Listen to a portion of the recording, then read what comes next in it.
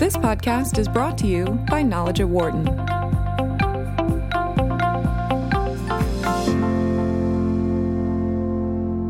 Our guests today are Duvvuri Subba Rao, former governor of the Reserve Bank of India and a research fellow at the Center for Advanced Study of India at the University of Pennsylvania.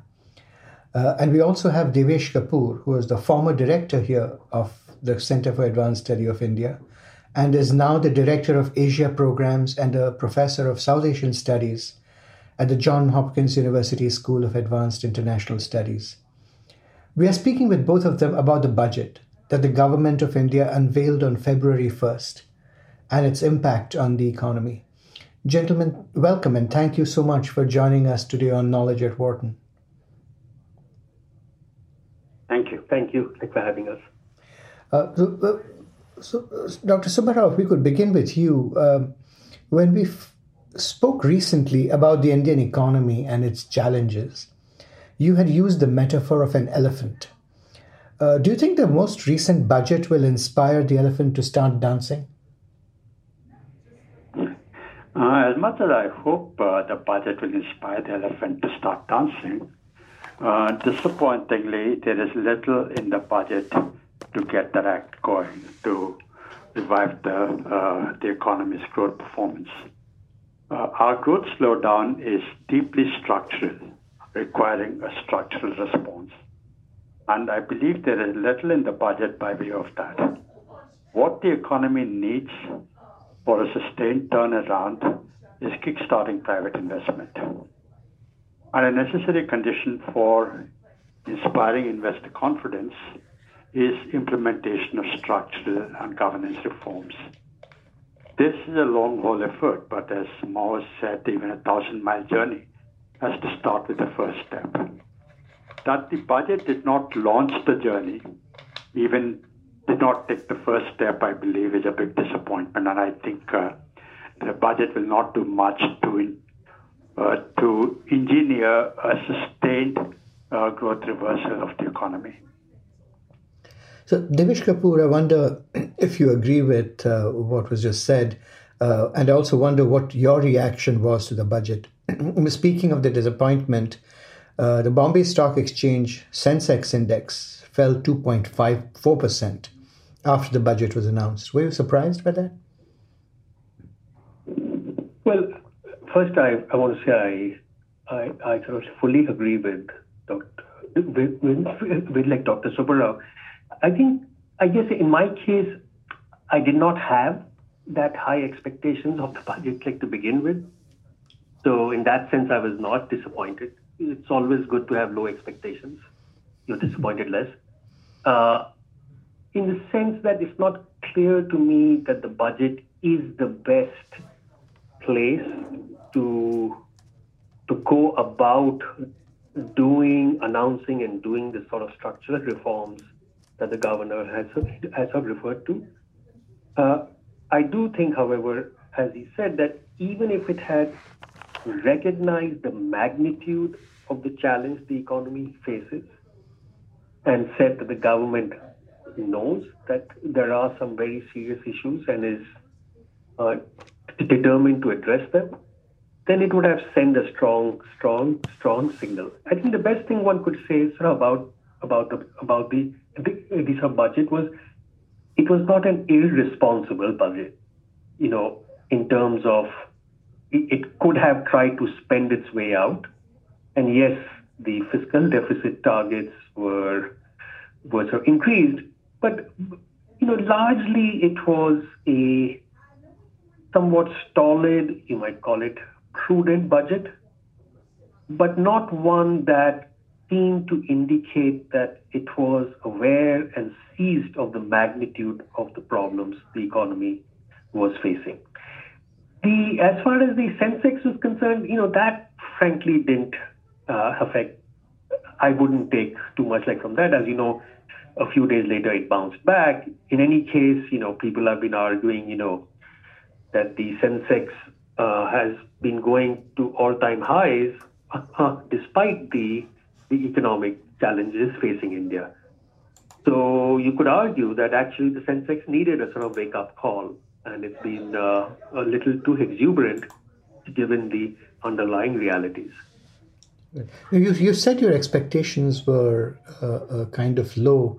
Why were they so low in the first place? Well, I think they were low because it's pretty clear over the last year, every economic indicator was going south, right? I mean, as Dr. Subbarao said, investment above all, growth, unemployment was doing bad, exports were down. And basically the financial markets and credit markets were really at an all-time low. So what one had not seen over the year was the government recognizing the gravity of the problem and instead, in a sense, frittering away the political capital after its massive victory last May in a very divisive social agenda rather than a razor-like focus on the economy. So to that extent, I guess my expectations were not very high. As both of you said, it's a fact that India's economy has been struggling. There have been several quarters of falling growth and rising unemployment. Could you both help us think through what does the budget do or fail to do to address those two critical issues of growth and unemployment? Dr. Subbarao, what do you think? You are right that growth has been declining. For the last several quarters, we posted growth of less than 5%. And virtually everyone is agreed that for this fiscal year, we'll be lucky if we get growth of 5%. Even for the next fiscal year, the expectations are quite subdued. 6.5% will be the maximum perhaps that we can get. And most people believe that we'll be lucky if we get 6%. So not only have we lost our bragging rights as the fastest growing large economy in the world, we are not even in the top league anymore. And that's a cause for much despair because hundreds of millions of people's livelihood depends on India's growth reviving. And the problems are well known. Investment is down at its peak when India growth story was unfolding. Investment was as high as 38% of GDP. Has now come to near as low as 30%. Productivity of investment is low because of poor infrastructure, poor skills. There is widespread and deep agricultural distress. There are no jobs being created. Unemployment is large and growing. This is not exactly a jobless growth, but certainly the job intensity of growth is low. Manufacturing is down. Exports are not doing very well. So the list of problems is very long, and I don't believe the budget even began to address some of these deep-rooted structural problems. Admittedly, there were some allocations for agriculture, some allocations for infrastructure, some measures to attract foreign capital by way of through sovereign wealth funds and through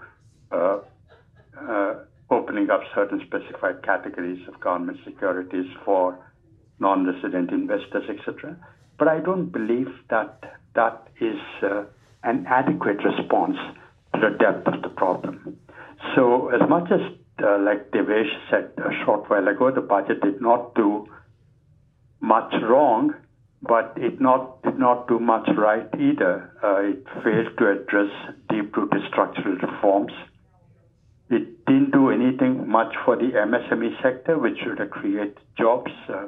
There was some investment in agriculture, but I don't think it's adequate to tackle the deep-rooted agricultural distress. So if you want me to give a balance sheet or a report card, I would say the depth of the problems is so intense that the budget does not even begin to address them. I'll stop there. Devesh Kapoor, do you agree with Dr. Subbarao's assessment? What do you think about? Yeah.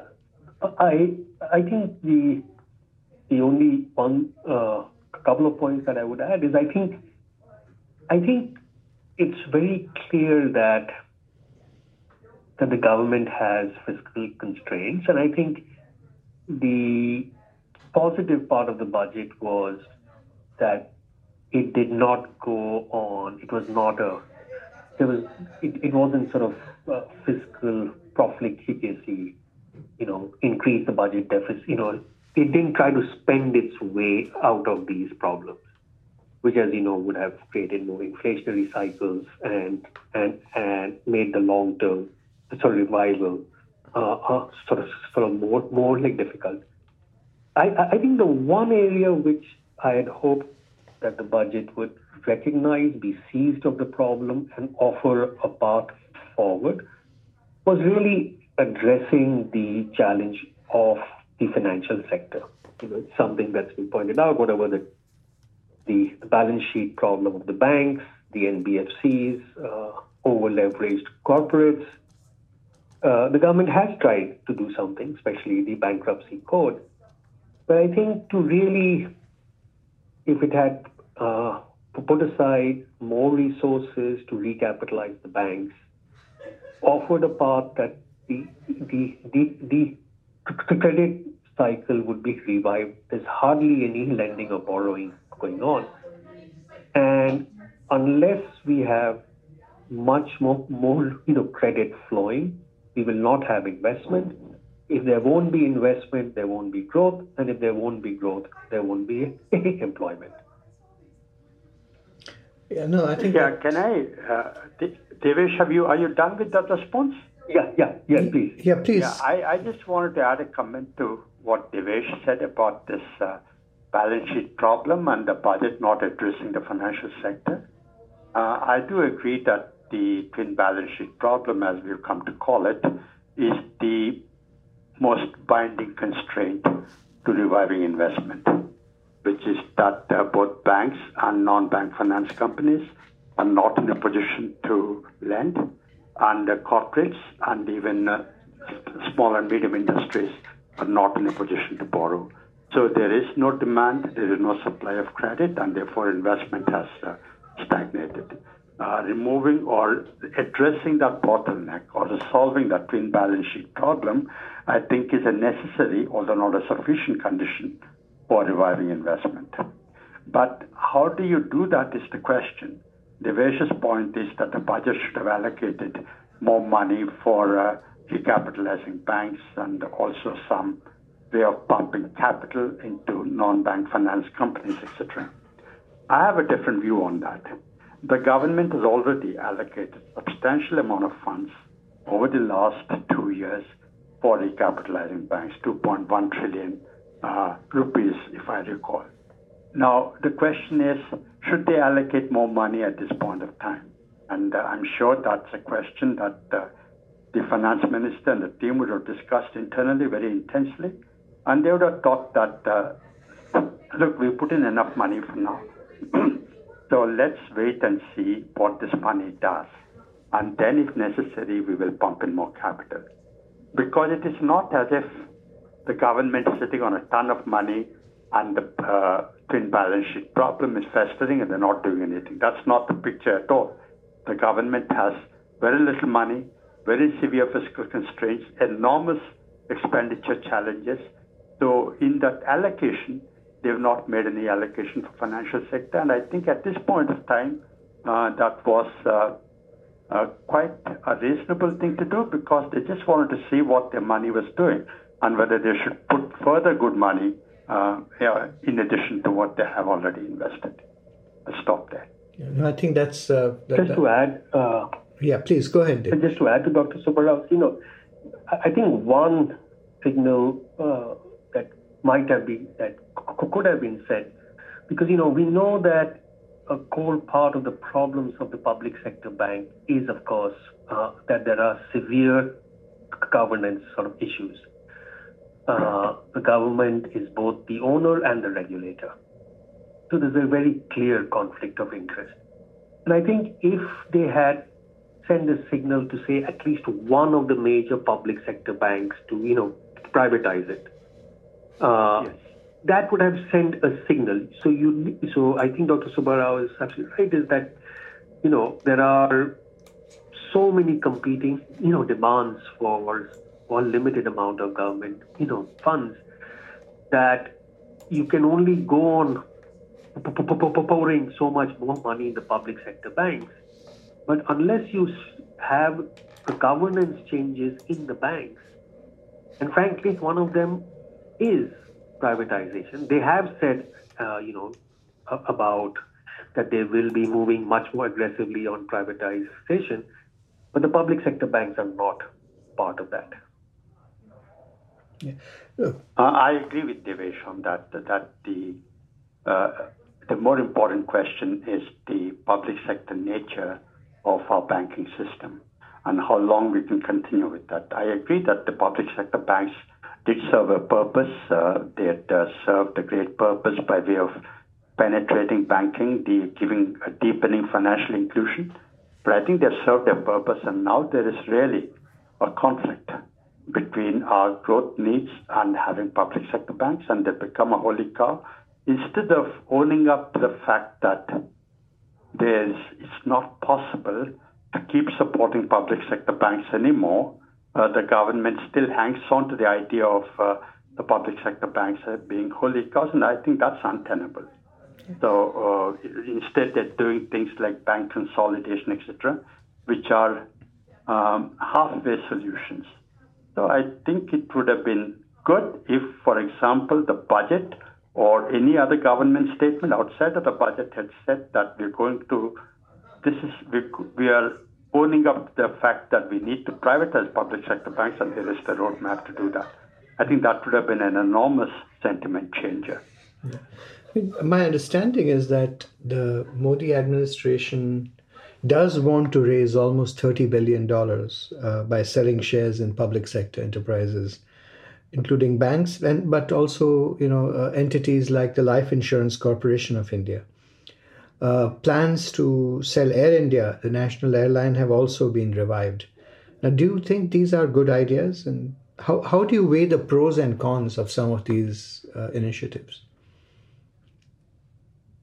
Devesh, you want to go first on that? Yeah, sure. I mean, look, I think selling Air India is a no-brainer. I mean, over the last 2 decades, Air India's accumulated losses and budgetary bailouts are in the order of, I don't have the exact numbers, but are in the order of about $8 to $10 billion. There is really no reason for the government to run an airline when there are so many good private airlines. And so, selling that, and, basically every year the government, puts out between $500 million to $1 billion, bailout for that airline. But of course, what happens is that, they tried to do it in the first BJP government led by Vajpayee in about 2002-03, and of course it was blocked. Everyone said, selling the family silver. Now the family silver is worth little less than lead. So it's not really going to fetch an enormous amount of sort of cash. What it will do is to stop the fiscal hemorrhaging in the annual bailouts. And, I think my own sense is that, selling shares for public sector companies is a start, but one has to ask, what is it about the government's goals that it wants to retain the majority control, which is the case. They have sold shares of public sector banks, but that has not fundamentally altered the governance of those institutions as long as the state still has majority control. So it's raised funds, it's helping in the fiscal side, but it's not fundamentally transformed the governance and operations of those organizations. Now, I think here now, like Air India, they are prepared to sell, these are majority controlled. But even here, they have, because of pressures from parts of the BJP, they have ruled out foreign ownership, like for the airlines. So only domestic companies can bid, which obviously means that you're going to get sort of lesser value because there are only 2 or 3 domestic companies that might even think about bidding. So it still is, I think on the whole, it's the commitment is very laudable. I'll leave LIC to Dr. Subbarao. All I can say about LIC is it's going to take a while. This is a very large company with lots of assets, and you cannot, just to prepare the grounds for a good privatization or even selling of shares is going to take a fair bit of time. Dr. Subbarao, what do you think? I'll stop there. Yeah, sure. Let me give my own take on that. Mukul, your question was whether this selling of shares in public enterprises, or what we call in India disinvestment, is a good or a bad idea. My broad response to that is that just as no public policy issue admits of a binary answer, so is this, that it is both good and bad. It's good because the government needs to get out of the public sector. There was a time in the early decades after independence when public investment was seen as the linchpin of India's economic development. It was the center to our development ideology, whether it is because of the socialist ideology or because of the belief that the private investment or private enterprise was not yet mature to invest. The government invested in virtually everything. So we were making steel, we were running hotels, government was even making bread and even liquor in some states. So whether it was good or a bad idea, it reached a certain stage where the size of the public sector started becoming dysfunctional and started diverting government's attention from the core functions. So the logic of the reforms that we unleashed or launched in 1991, one of the underlying paradigm of reform was to reduce the public sector, and since then, disinvestment has been one of the standard items in the budget. The idea was to yield space to the private sector, yield space to the private investment, and allow the government to concentrate on its core functions of law and order, defense, collecting taxes, etc., and concentrate on providing public goods and merit goods.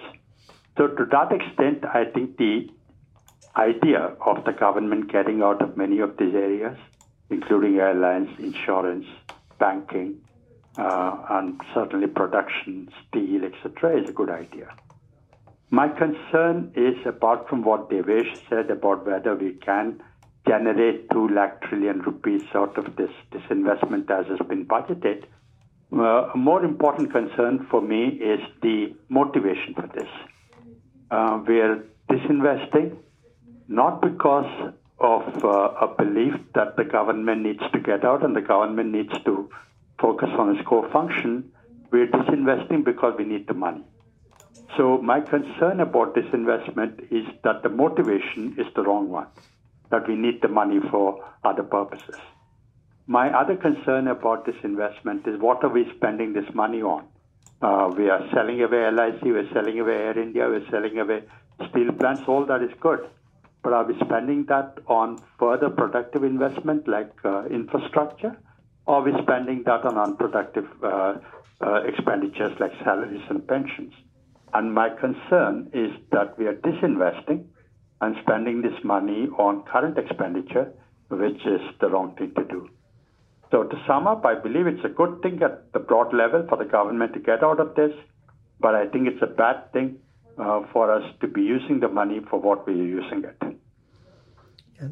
Stop there. Yeah, no, those are again excellent points.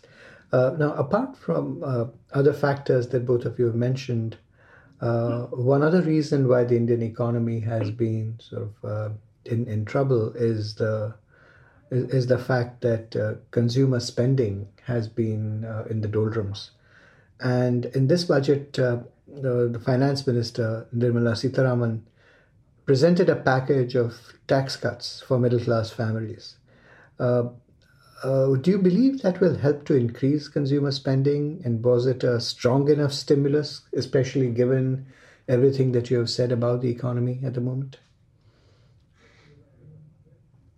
Should I go first on that? Yeah, go ahead, please, Devesh. Please go ahead. No, please. I think my own sense is that more than the middle class cut terms of consumer spending, the more money we can put in the hands, and the budget tries that, in the hands of low income and the poor, the marginal propensity to spend is higher. One large item of spending in the budget is PM Kisan. I think it's 75,000 crores. It's basically a cash transfer scheme for farmers. And I think that, along with spending on the Mahatma Gandhi Rural Employment Guarantee Scheme, I think will put more purchasing power, especially in some rural India. And that, I think, will create some additional consumer demand, especially like from rural India. And the middle class cut, obviously affects much more urban India. So if one is a little sanguine, the two can complement each other. But I think in the end, consumer spending will also depend in some confidence about the future. And, so in that case, sort of reviving the animal spirits, a much more positive view about the future, about growth, etc., will also matter in addition to these tax cuts. Okay. I completely agree with Devesh on this, that the tax cuts were neither necessary nor sufficient if the idea was to boost consumption and thereby turn around the economy. I would say they're not necessary because arguably part of the slowdown of the economy is cyclical because of a drop in consumption spending. But I think a tax cut was not necessary because as we get a good monsoon, as manufacturing improves as it seems to be, we will get a recovery, shallow as it might be. And once recovery starts, growth will get back to its potential. I don't believe any tax cut was actually necessary for this purpose. And a tax cut was also not sufficient because the income tax base is quite low. And the middle class is paying taxes. That's a very small segment of the tax-paying class. If you put more money in their hands, they are more likely to save it rather than spend it.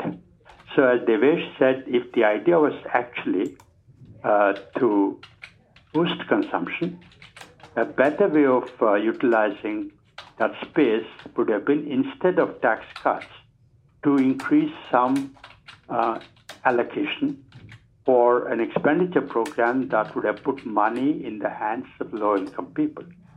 That would have given a consumption boost much more than the tax cut. I'll stop there. No, I think both of you make really valid points. Since you mentioned agricultural incomes, I wonder what both of you think of the plan to increase spending on agriculture and rural infrastructure by 13%. And do you think that will have a significant impact on the agrarian distress that India has been facing for a long time? There have been so many news stories about, farmer suicides and poverty. Right. It's sort of interesting. Dr. Subbarao, can I take this one? No, please go ahead, yeah. Yeah, it's something, if you look at this very long budget speech, agriculture and the 16-point action, there was a 16-point action agenda to double farmers' incomes, right? in the opening section of the budget. But what was interesting was that in the budget, agriculture is placed along with health, water, sanitation, and education in a section called Aspirational India. It does not find mention in the section on economic development. Interesting. So, it's part of this thinking for a long time. And, to be fair to this government, they're not new. I mean, agriculture is seen as almost part of welfare. It's not seen as core part of the productive sector of the economy. The farmer is not seen as a risk-taking entrepreneur. The farmer is seen as someone who needs to be protected, given some things. But really, the way you think of a farmer as an entrepreneur who takes risks, who takes parts in markets, that's really been absent in our thinking because you control all inputs, prices, you control outputs, you interfere in all sorts of input and output markets. And then when things don't work out, you try and pour more like money. I mean, a very simple thing, right? For a long time, we've been confused. Do we want to protect the farmer with high prices or the consumer with low prices? So anytime inflation slightly goes up, there are price controls, and the farmer almost never gets the upside of high prices. But of course, he bears most of the downside of low prices because the MSP and procurement really is valid in very few states and for very few crops. So to that extent, this budget as well, it says some right things about, about markets, about crop insurance and things like that. But even now, I think the general thing, just as Dr. Subbara said about markets in general, there isn't a deep buy-in that markets can play a positive role. So it's always about trying to protect farmers rather than to encourage them to be risk-taking entrepreneurs. Hence, you'll see it finds the discussion on agriculture is part of aspirational India. It's not part of economic development. It's very interesting point. Subbara, what do you think? What I think is that as much as there have been some allocations in the budget for agriculture and rural infrastructure, and those are the right things to do, I don't think those allocations or any announcements made in the budget are equal to the task of addressing the deep distress in the agriculture sector. And I believe the agriculture sector is a problem both of economic growth as well as welfare. Agriculture contributes only about 15 to 16% of GDP, but 55 to 60% of our labor force is trapped in agriculture. So how well the agriculture does and the performance of the agriculture sector is important not only to the economic well-being of India, but even to the emotional well-being of India. And the problems in agriculture are manifold: poor infrastructure, inadequate credit, distorted markets that Devesh was talking about, skewed incentives, laws that stifle private investments. So the problems are very deep, very many, and I don't think the budget has even started addressing them. As Devesh said much earlier in this conversation, the budget is not the only policy platform for the government. There are very many other platforms, and I do hope that soon enough the government comes with a concrete strategy to address this deep distress in our agriculture sector, because I believe that's going to, it's not just an economic problem, it's a political problem as well, because if you don't find jobs for the hundreds of millions of people who are trapped in the agriculture sector, outside of the agriculture sector, they're going to have deep political problems. Just to add to Dr. Subbarao, the fact that the core problem of low productivity in Indian agriculture that can only increase if you get vastly more people out of agriculture is something that Dr. Ambedkar pointed out 100 years ago in a lovely paper in 1918, where he pointed out that agriculture can only do well if there are far fewer people working in agriculture. Yes. And that has, of course, problem has just multiplied. The second thing I should add is, we should recognize that agriculture is a state subject in the Indian Constitution. So the states have a much larger role to play, and the center can, even with the best of intentions, can only do so much for the sector itself. And we should really hold the Indian states much more accountable for their role in the performance of agriculture in their state. So if I would... Well, I do know that... No, sorry. No, please go ahead. Please go ahead. Done. No, done. Yeah. No, from that point of view, I know that I'm aware that it's the chief minister's and state administration's job to resolve agricultural distress. The central government can only do so much.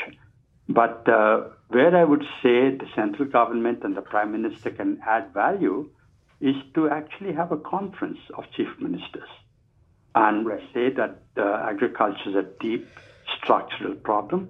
How do we, as states and as the central government, address this problem? And my concern is that we've not even begun doing anything of that sort, to treat agriculture as a central problem and as a problem that transcends beyond politics. I'm done. Thank you for that. Now, apart from agriculture,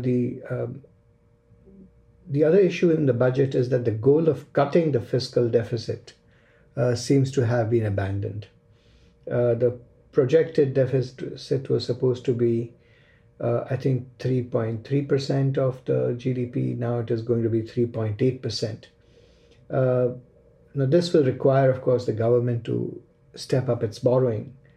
I wonder if each of you could say what implications you think this is going to have for economic growth. Dr. Subbarao, you should go first. Thank you.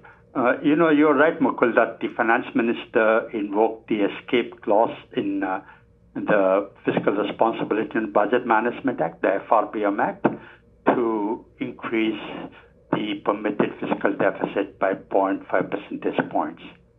So the fiscal deficit for next year is going to be 3.5% after invoking the leeway given by the FRBM Act.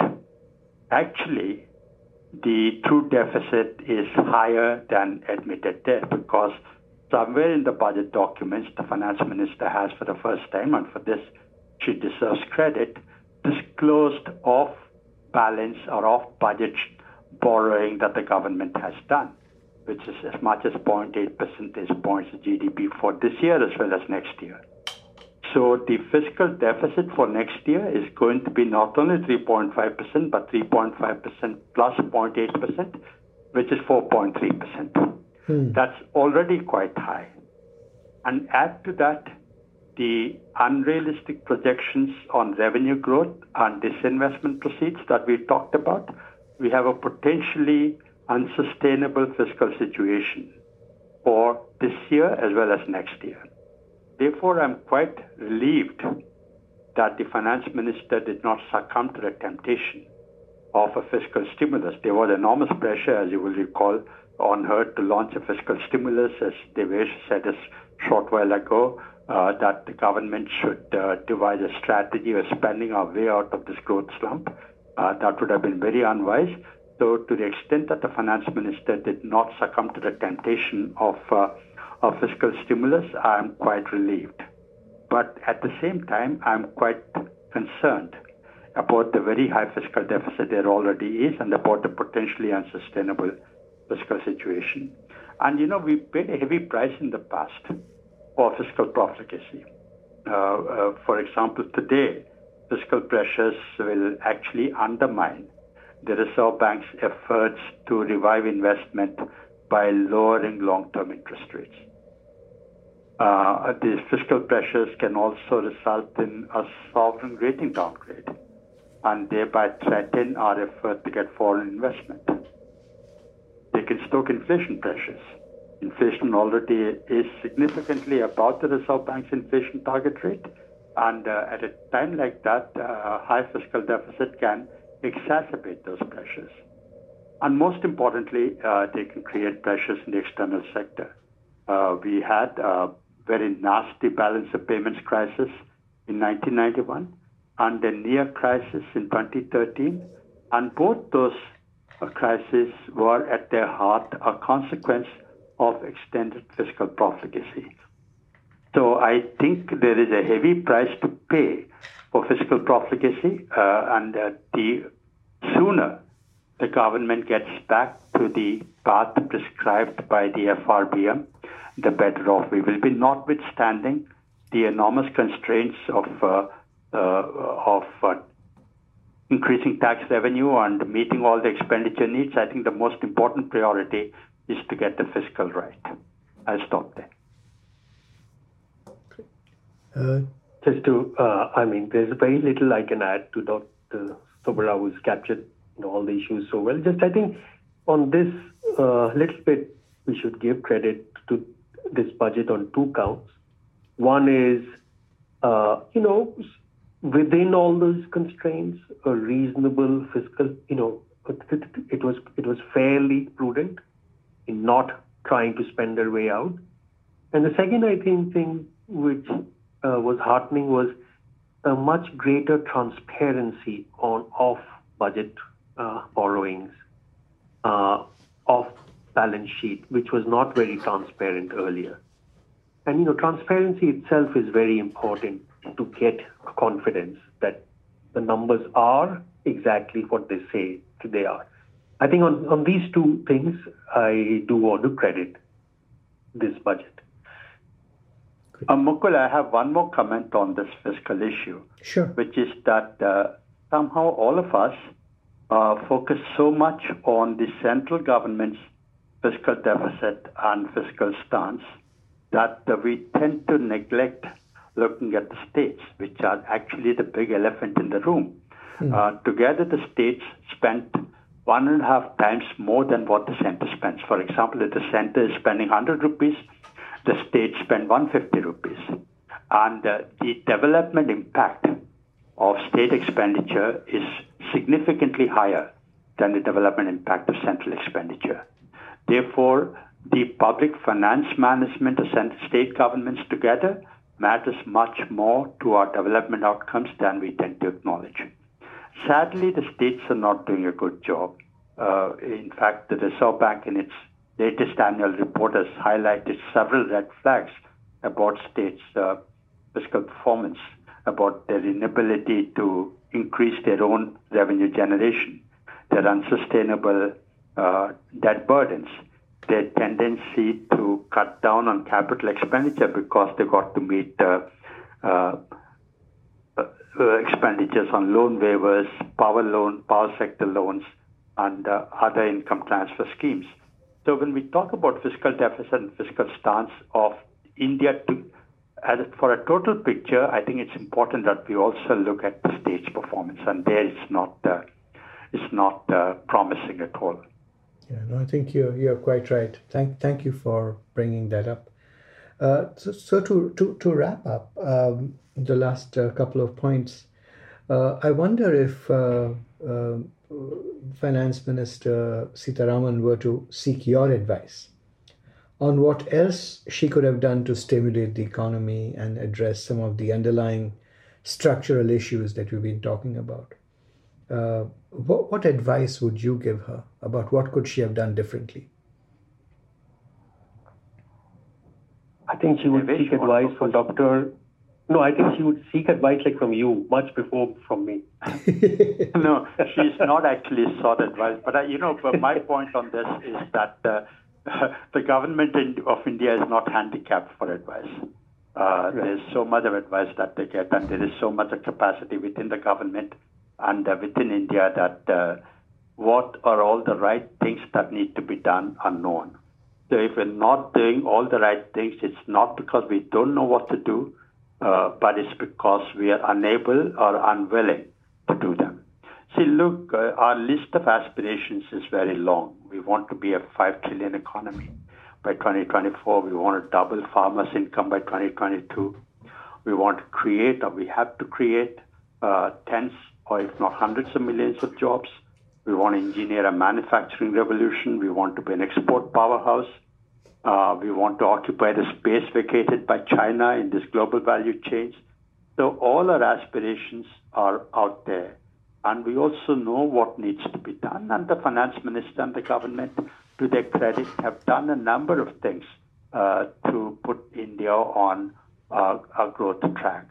But, one thing that's lacking is that the sentiment about investing in India is quite negative. Therefore, what needs to be done to turn around the sentiment is that the government has to send out a message that India is a good place, a promising place to do business. All the structural reforms that Devesh and I spoke about earlier, about land, labor, foreign investment, those are necessary. But above all, what is required is to turn around the sentiment. And what I would have told the finance minister is that soon after the budget, the Prime Minister must stand up in the Parliament and make a statement saying that the economy is in deep problems.